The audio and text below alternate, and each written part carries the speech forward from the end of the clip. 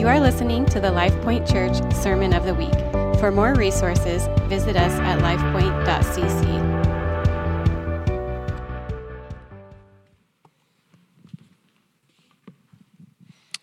Amen. Good morning.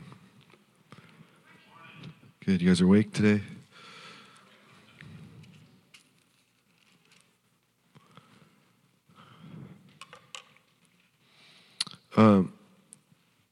I've just been so moved, so encouraged by what the Lord has been doing among us this summer.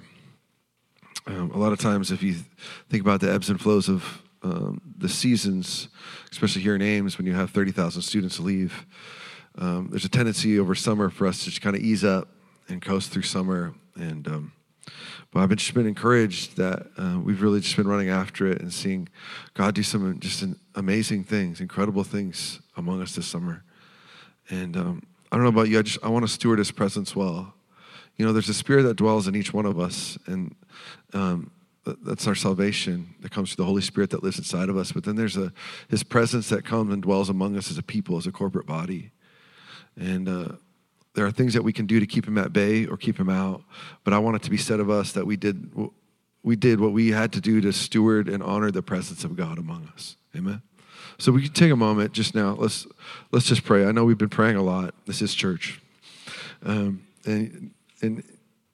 so let's just turn our attention, our focus to Him right now. Just turn your attention, turn your eyes towards Jesus. Lord, we honor You in this place, King Jesus. Lord, we long for Your presence. Lord, we long for people to know the love of a Father. We long for people to experience the power that comes when You move upon a people. But Lord, we pray that You'd remove all complacency from our midst.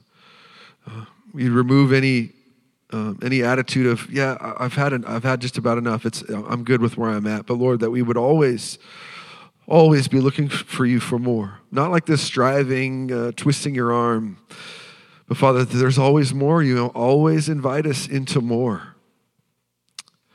God, may we steward Your presence well. We long for a move of God in Ames like our region has never seen before in Jesus' name. Not so that we could be given any glory, but Lord, that people could be drawn to You. Or like we sang earlier, that the people could see the Son of God being lifted up among a people.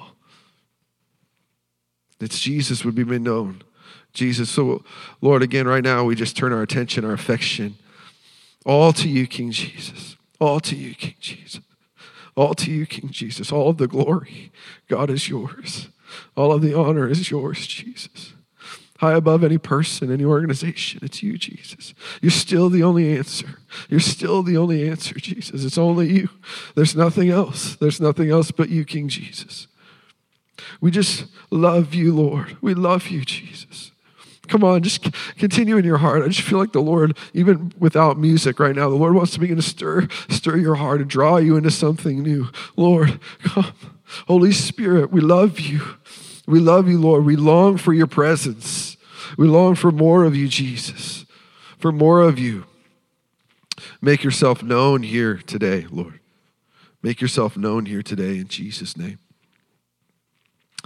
Amen. You know, one of our core values as a church is authenticity. We value an authentic relationship with one another, authentic conversation, and we value an authentic move of God when the presence of God comes. That's not something that we've stirred up among ourselves or conjured up. You know, there are strategies to growing a church. You know, I've sat in all kinds of meetings that says, do this, do these things, and you'll attract more people. And man, I believe God wants so much more than us than just to see how many people we can cram into a room on Sundays. You know, we want to grow. We want people to come. But listen, if it's grown by the strategies of man, it's got to be maintained by the strategies of man. But if it's grown by the Lord, man, it's sustained by Him. It's sustained by Him. And when I think about the generations to come, when all of us in this room are dead and gone, what did we gift them with? I want to gift the next generation with a hunger and a passion for the things of the Lord, with a hunger and a passion for His presence. and not just spiritual activity. It can be dangerous. You know, Romans chapter 5, verse 6, it says that the love of God has been poured into our hearts through his Holy Spirit. Through his Holy Spirit. One of the ways that we can encounter the love of God is by the presence of God, or his presence, the Holy Spirit among us in a place. Last Sunday, if you weren't here, you missed out. You missed out. I'm sorry, but you missed out. The Holy Spirit was ministering to our hearts through his presence, showing us the love of God through who he is. What a gift that is to the next generation, that I can't just say, here, do all these things, fulfill all these obligations, submit to these traditions, and traditions aren't bad in themselves, but they're not an end, or they're not a means to an end. They're some. We'll get into that a different day. But instead, we give the next generation a hunger for the things of God, for who he is. It's through the Holy Spirit that we can experience the love of God. The love of God has been poured out through his Holy Spirit. You know, I used to lead a campus ministry at the University of Iowa, and the first couple of years we were planting, there was just a handful of us students. I wasn't a student, but the students. And I remember, you know, trying to cast vision for the things of the future. And I'm 28 years old, and I don't know anything. And I'm like, man, we're going to change the world. We're going to change the world. I remember them looking around this room. There's 12 of us here, you know? And I remember always just asking that question, well, why not us, though? Why not us? And it was such a beautiful time in our lives because there was just a few of us. There was nothing to prove to anyone. We met in this tiny little chapel on campus. If you've ever been to the University of Iowa, there's this little chapel. It's like it's maybe the size of our family lounge, just tiny. The door, there was no lobby, so the door would just open to the outside. And so we could be in the middle of worship in the middle of the winter, and it's like nice, and someone would open up the door to come in late, and the Arctic winds would just rush in. Not the presence of God, but the Arctic winds would come, rush into that place, and we would all look back and see, oh, somebody's late, okay. And then it had it had radiant heat, but they were really, really old pipes, and so throughout the whole time, you'd hear bing, bing. It'd be like the best part of the message. And all of a sudden, bing. It was beyond distracting. But there was something beautifully raw about those times, especially when we would just worship. It was just me and a guitar. And we would just worship. And the presence of God would come in that place. In that little chapel, the presence of God would come. And there was this, one time there was this young lady who came. She was invited by a friend, and she came. And I remember looking out and seeing during worship, she's just weeping as we're singing about the love of Jesus. She just begins weeping. Throughout the message, she's weeping. And at the very end, I give her a response to the word, who wants to give their life to the Lord. And she raised her hand and gave her heart to Jesus. And I talked to her afterwards. And I just asked her what was going on during service. And she said, I've never been to church before. But she said, I just started to feel love like I never felt love before when you guys started to sing. The love of God has been poured into our hearts by his Holy Spirit. That's why we have to steward his presence well. There's a principle in a scripture, or in the kingdom, that says, you who have been faithful with little will be given much. And there are many obstacles and roadblocks that we can create to keep the presence of God at bay or to drive him away. God is always moving. Did you know that? He's never just sitting on his hands. His word says that, behold, I'm doing a new thing. I'm doing a new thing. So what happens with man is that God begins to move. And we think, oh, this is really, really great. We must be special. And so God is doing something. But then what happens is we start to enshrine methods. We start to lift up organizations and people. And we start to get entrenched in this spot and say, God moved this way, so this is the only way that he moves, and it's the only way that he's going to move. Meanwhile, God has moved on over here. And the presence of God has left, and we're still here in the same spot. And one of the greatest concerns that I would have for us here is that we would go on with a lot of religious activity, but God's presence has moved on. That his presence isn't here among us. A message isn't going to save anyone's life. The worship, songs isn't going to worship, or in worship isn't going to save anyone's life. It's the presence of God that comes in those moments, that changes a heart, that transforms a soul. It's his presence. It's him. And our eyes need to stay focused and fixed on Jesus. Otherwise, there's something that happens in us as human beings is there's a pharisaical heart that rises up, this religious, lifeless life where it's all about what we can do for him. It's about going through the motions. You know, Jesus was very gracious throughout when we read about his life. He's very gracious with the sinners, with those who recognize their need for a Savior. But who is he very harsh with? It's the Pharisees, those who know better, the religious elites of the day. He says, "Oh, to you hypocrites." In our day, hypocrite means, we've defined it as something a little different. A lot of times when people say, well, church is just full of a bunch of hypocrites. We're all hypocrites. And I can understand what people are meaning. They're meaning like we're all trying to serve the Lord, but none of us are perfect. We still, we'll sin from time to time, but we're all trying hard. And that's true. Right? But Jesus, that's not how Jesus used it. The word that Jesus used in the Greek, the hypocrite, it means a play actor, one who's just reading from a script. Jesus called them hypocrites, brood of vipers. He said, he quoted Isaiah 29, which is a prophecy about the Pharisees. He says, these people acknowledge me with their lips, but their hearts are far from me. In Matthew 23, which is the 7 woes to the Pharisees, it's a scathing indictment on this religious, lifeless life. He says, you are like whitewashed tombs. On the outside, you're beautiful, but on the inside, you're full of dead man's bones.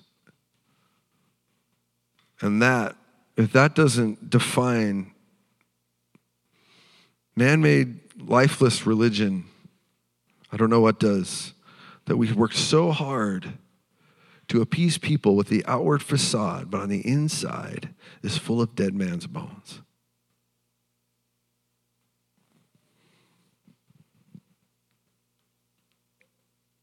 The good news is that the Lord had grace for the Pharisees, and there were Pharisees that we read about that came to know Jesus and had relationship with him and became followers. And one of the ways that he dealt with the Pharisees was by telling these parables, stories, that those who were truly hungry would begin to understand, and those who were hard-hearted were just even more confused. Like I said, in Matthew 23, Jesus is very harsh, but there are other moments where Jesus tells parables as an act of love to these Pharisees. And so,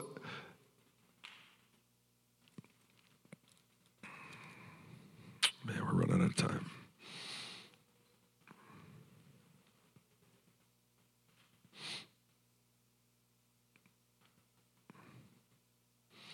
We can turn to Luke chapter 18. Sarah, this isn't going to be on the screen in front of you. We're going to switch gears a little bit here.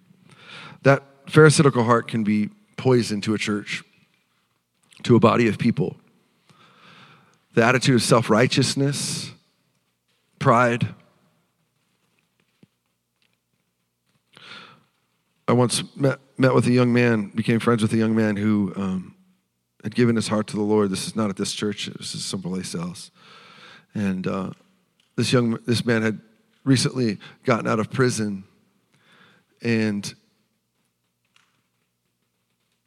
he would meet with me. We would meet together in my office, and he would just weep over his sin. He'd weep over the things that he had done in his life. And I try to think of a time where I saw so much brokenness and shame over the sin, such a repentant heart for the things that he had done. And we began to walk together and begin to read the word and pray together and allow the Lord to minister to his heart. And he joined a life group and got involved. I remember the Sunday he got baptized. It was such a beautiful moment of like someone who is an actual criminal turning from the things of this world and turning towards Jesus, that he literally would come before the Lord and say, God, I have nothing to give you. I have nothing to offer you but my life. And he began to serve, and just the joy of the Lord began to fill his life. It was amazing. Well, there were some within our church that found out about his record and began to say, they came to me and said, we heard about this man's past, and I don't know that I feel safe coming to church with a guy like that here. And I don't know that I feel safe bringing my kids here if a man like that is going to be here. Some people went to this man and told him they didn't feel comfortable with him there. So like many people would, he didn't feel welcome. And so he ended up leaving, even though I begged him to stay. I remember being broken up by that. And I remember asking myself the question and then asking other people, do we actually believe in the gospel? Like, do we really believe in God's transforming ability for a heart, for a life? Because if we don't, then what is this? What even is this? It's just an empty philosophy. It is just dead religion, and it's pointless. But if God has the power to change a life, if God can change my life, if God can change your life in this room, there is no one that he cannot change their life. And listen, I believe in safety. I believe in keeping our kids safe. I have 3 young kids of my own, and one of the priorities of my life is to keep them safe. And that's why we do the things that we do down in Kids Point, and that's why we have a safety team. I believe all of that. But I believe that God can change a life. God can change a heart. And if a person is truly repentant, there's room for anyone here. And our prayer here has been, God, send us the hungry ones. Send us the hungry ones. And when the hungry ones come, they're not always going to look like us. They're not all going to have the same background as us. They're all going to have different paths than us. But we say, God, send us the hungry one. And God begins to change a heart. But there's something that happens in us is when we experience the grace of God, there's something that can happen over time if we're not careful. That pharisaical heart can begin to rise up within us. When he's taken us out of the muck and he's set us up on the broad place, like the scripture says, and he's cleaned us up and he's picked us up. And after a while, we're doing well. We don't have the same issues we once had. We can start to feel pretty good about ourselves. Say, you know what? I'm doing pretty good. It must be because I'm doing all the right things. It must be because God is very happy with me. I must be special. What does Ephesians 2 say? It said, it's by grace that you have been saved and not of yourselves. It is by grace that you have been saved and not of yourselves. There is nothing that I can do to save myself, but come before this almighty God and say, Lord, have mercy on me. Change my life. God, I give you my heart. I give you everything that I am. Change me. And that is every one of our stories. And there's this beautiful thing that happens as we walk with God. There's this paradox in the kingdom that as we grow up in him and maturity in him, we also grow in our dependence on him. We grow in our childlikeness as we grow in maturity with God. We don't grow more self-sufficient. That's when self-righteousness and a critical heart can rise up within us. And so Jesus tells this story in Luke chapter 18. And this is him having mercy on the Pharisees, but he tells this parable in verse 9 of the parable of the Pharisee and the tax collector. And Jesus uses these parables often where it's like very exaggerated. He's using extremes. So Pharisees were considered the respected, the religious leaders of the day that everyone looked to for the answers. And tax collectors were betrayers. They were I wouldn't say the Judases because they wouldn't have known that back then, but they were the most detestable because they betrayed their own people and worked for the Roman government. Stole from their own people. They were reviled. And so Jesus starts out in verse 9 by saying this, to some who are confident in their own righteousness and look down on everyone else. So I don't think any one of us, hopefully, actually has those thoughts. Saying, I think I'm better than everybody else, or I'm really confident in my righteousness. I'm doing pretty good on my own. If we've come to this place that we've arrived, that we feel like we've arrived, man, Lord, help us. We need to get down on our face before the Lord and say, God, it is you who saves. It is you who changed. It's you who turned my life around, and it's you who's going to continue to turn my life around. It's only you. The moment we become confident in our own righteousness, we've already started to slide down. A.W. Tozer, I believe he said, those who have sought to defend themselves have only themselves as a defender. But you, whose God is your defender, have no one less but God Almighty to defend you. So Jesus says, those who are confident in their own righteousness look down on everyone else. So Jesus told this parable. He says, 2 men went up to the temple to pray, one a Pharisee and the other a tax collector. The Pharisee stood by himself and prayed, God, I thank you that I am not like the other people. This Pharisee, it says he stood by himself. This isn't him getting alone to pray. This is him distinguishing himself from everybody else. He's stepping into this place of honor. He wants to be seen as something in the eyes of men. Jesus talks about this in Matthew chapter 6 when he gives us instruction on how to pray. He says the Pharisees love to pray these long prayers. Sometimes we can equate the length of our prayers with spirituality. That it's more mean it's more spiritual.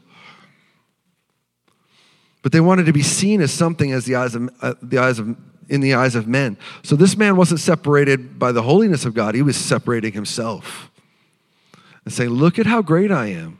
Aren't you all impressed with me? And he began to pray this prayer, and it's this hyperbolic prayer where he's saying, God, I thank you that I'm not like other people, robbers, evildoers, adulterers, or even like this tax collector. Began to compare himself. I used to do this to myself, as I would give myself a free pass on things that the Lord was convicting me about because I'm like, Lord, at least I'm not doing drugs anymore, right? So what if I smoke?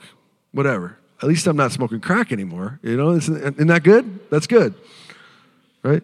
Or I have this bad attitude in my heart. Okay, well, at least I'm not punching people in the face anymore. Isn't that better? Isn't that good? Or it's like, okay, it's good to recognize how far we've come, right? But not to give us a free pass. But we can do this to other people. There's always someone worse off, and there's always somebody better than you, right? Or that's further along is maybe a better way to put it. There's always someone to compare ourselves to, and God's not comparing us to anyone else. But we can say, well, I'm not robbing like those people. I'm not an evildoer. I'm not an adulterer. But Jesus in Matthew chapter 5 addresses what? The attitudes of the heart. He says, and that's really what he's getting at here, the attitudes of the heart. He says if it's one thing to just commit adultery, but if you've lusted after a woman in your heart, you've committed adultery. If you hate your brother, it's like murder. Because what? All these things start in the attitude of the heart. That's why we're being renewed day by day. Where the Spirit of God is crucifying that flesh in us every single day. We're being renewed day by day by day because that flesh has a way of creeping up. We can be robbers of people's joy. We can steal time from our job. Evildoers just means someone who's opposed to good. We could have wrong attitudes in our heart. Adulterers, we could be in love with the things of this world. We could love other things greater than we love God. Or even like this tax collectors. Every single one of us has betrayed the Lord. Every single one of us has turned our back on him, even after we've walked with him. But the Lord has invited us in, and he welcomes us back in. Isn't that amazing? Isn't that beautiful? He welcomes us back. And then he says, and I fast twice a week and give a tenth of all that I get. In Jewish culture, it was only required that people fast once a year. And that they only give a tenth of there was certain grains, certain things that they were supposed to tithe. But he's saying, look, I tithe everything that I get, and I fast twice a week. Look at all these amazing things I'm doing for God. I said this last week, but if the things that we're doing for God become more important than him, we're off track. Worship team, you can come. And then he contrasts it. So this Pharisee, his eyes are completely on himself. He's praying this prayer, but it's not about the Lord. It's about himself. He's so fixated and self-involved. And then we have this tax collector in verse 13. It says, but the tax collector stood at a distance. He would not even look up to heaven, but beat his breast and said, God, have mercy on me, a sinner.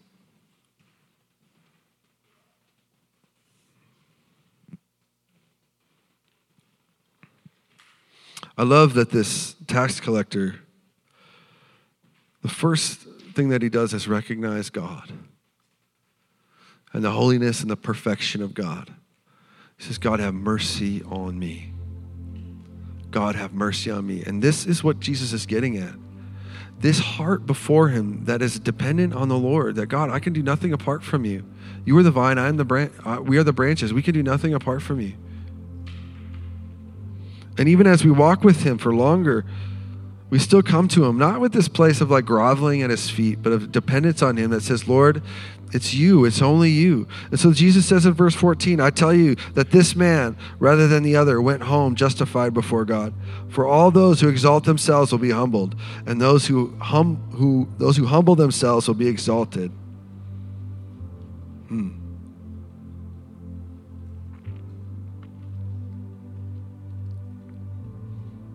To be seen as something in the eyes of man is a fruitless venture. It is a never-ending cycle. It will never be enough. Trying to prove your own your own righteousness will always fall short. The Bible says in Isaiah that our righteousness is like filthy rags in his presence. Our very best is like filthy rags. It's not even close to being good enough. But again, Ephesians 2 says, it is by grace that you have been saved through faith. It's so much more than just a bunch of religious activity. We obey because we love. We obey because we love. In Matthew chapter 7, Jesus, he says, not everyone who says to me on that day, Lord, Lord, will enter the kingdom of heaven. But what many will say to me on that day, Lord, haven't we cast out demons in your name, done mighty wonders and miracles in your name? And I will say, depart from me, you who practice lawlessness. I never knew you.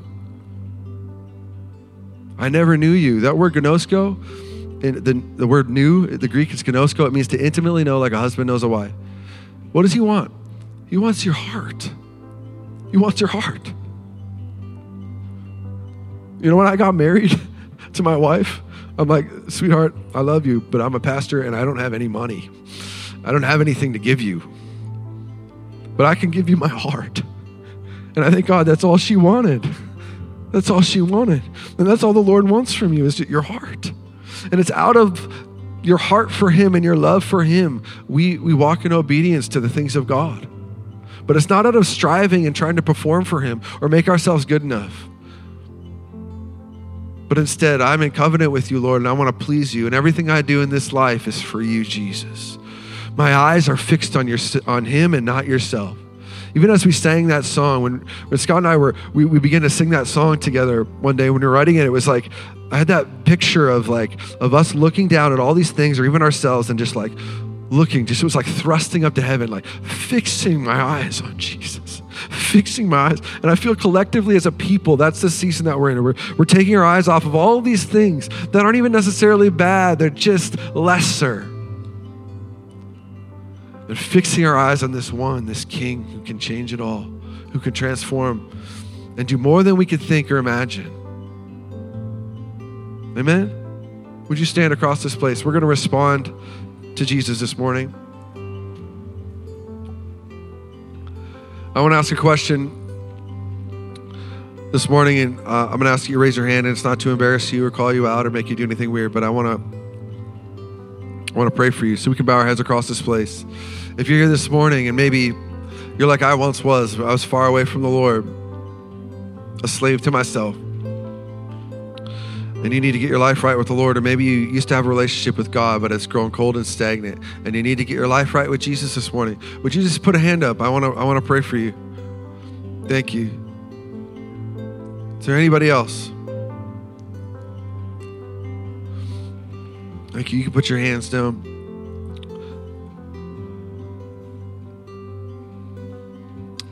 If you didn't raise your hand and you needed to, it doesn't matter if it's the first time or the 1,000th time that you gave your life to the Lord. He just wants your heart. He just wants your life. He just wants all of you. I'm going to pray a prayer, and I want you to agree with me in your heart. I want you to say a prayer like it. Lord, today I recognize that I'm far away from you. But Jesus, I need you. I need you. You're the only answer. It's only you, Lord. So Lord, I just turn my back on the enemy. I turn my back on the things of this world. And now I'm a follower of Jesus. I'm going to follow you wholeheartedly today and for the rest of my life, as long as I have breath, in Jesus' name. I thank you for the gift of salvation that comes only through the blood of Jesus.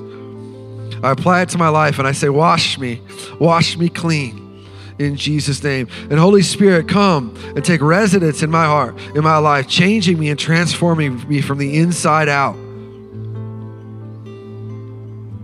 In Jesus' name. In Jesus' name. If that was you, if you gave your life to the Lord, this is a big deal. It's the best and biggest decision that you'll ever make, but it's going to require something from you. It's going to require that you get in His Word every single day. Not because it's impressed you, because this is what's going to feed your soul. If you're just getting fed at church, you're going to be famished. But you need to get in the Word every single day. You need to pray every single day. You need to get connected in His community, in this fellowship. Get plugged in to people that love Jesus, that have walked with Him. Amen. Let's just respond, church. Would you just begin to turn your eyes to Jesus right now?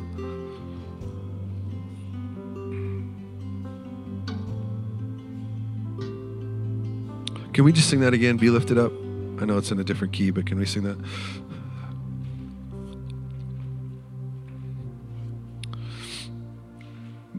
Let's sing this together. Just that chorus. Be lifted up. And I want in your eye, just in your mind's eye, in your imagination of your heart, just begin to imagine yourself just turning from all those things in your life and just focusing on Jesus. And everything else in this world will grow strangely dim in the light of His glory and grace, like the song says.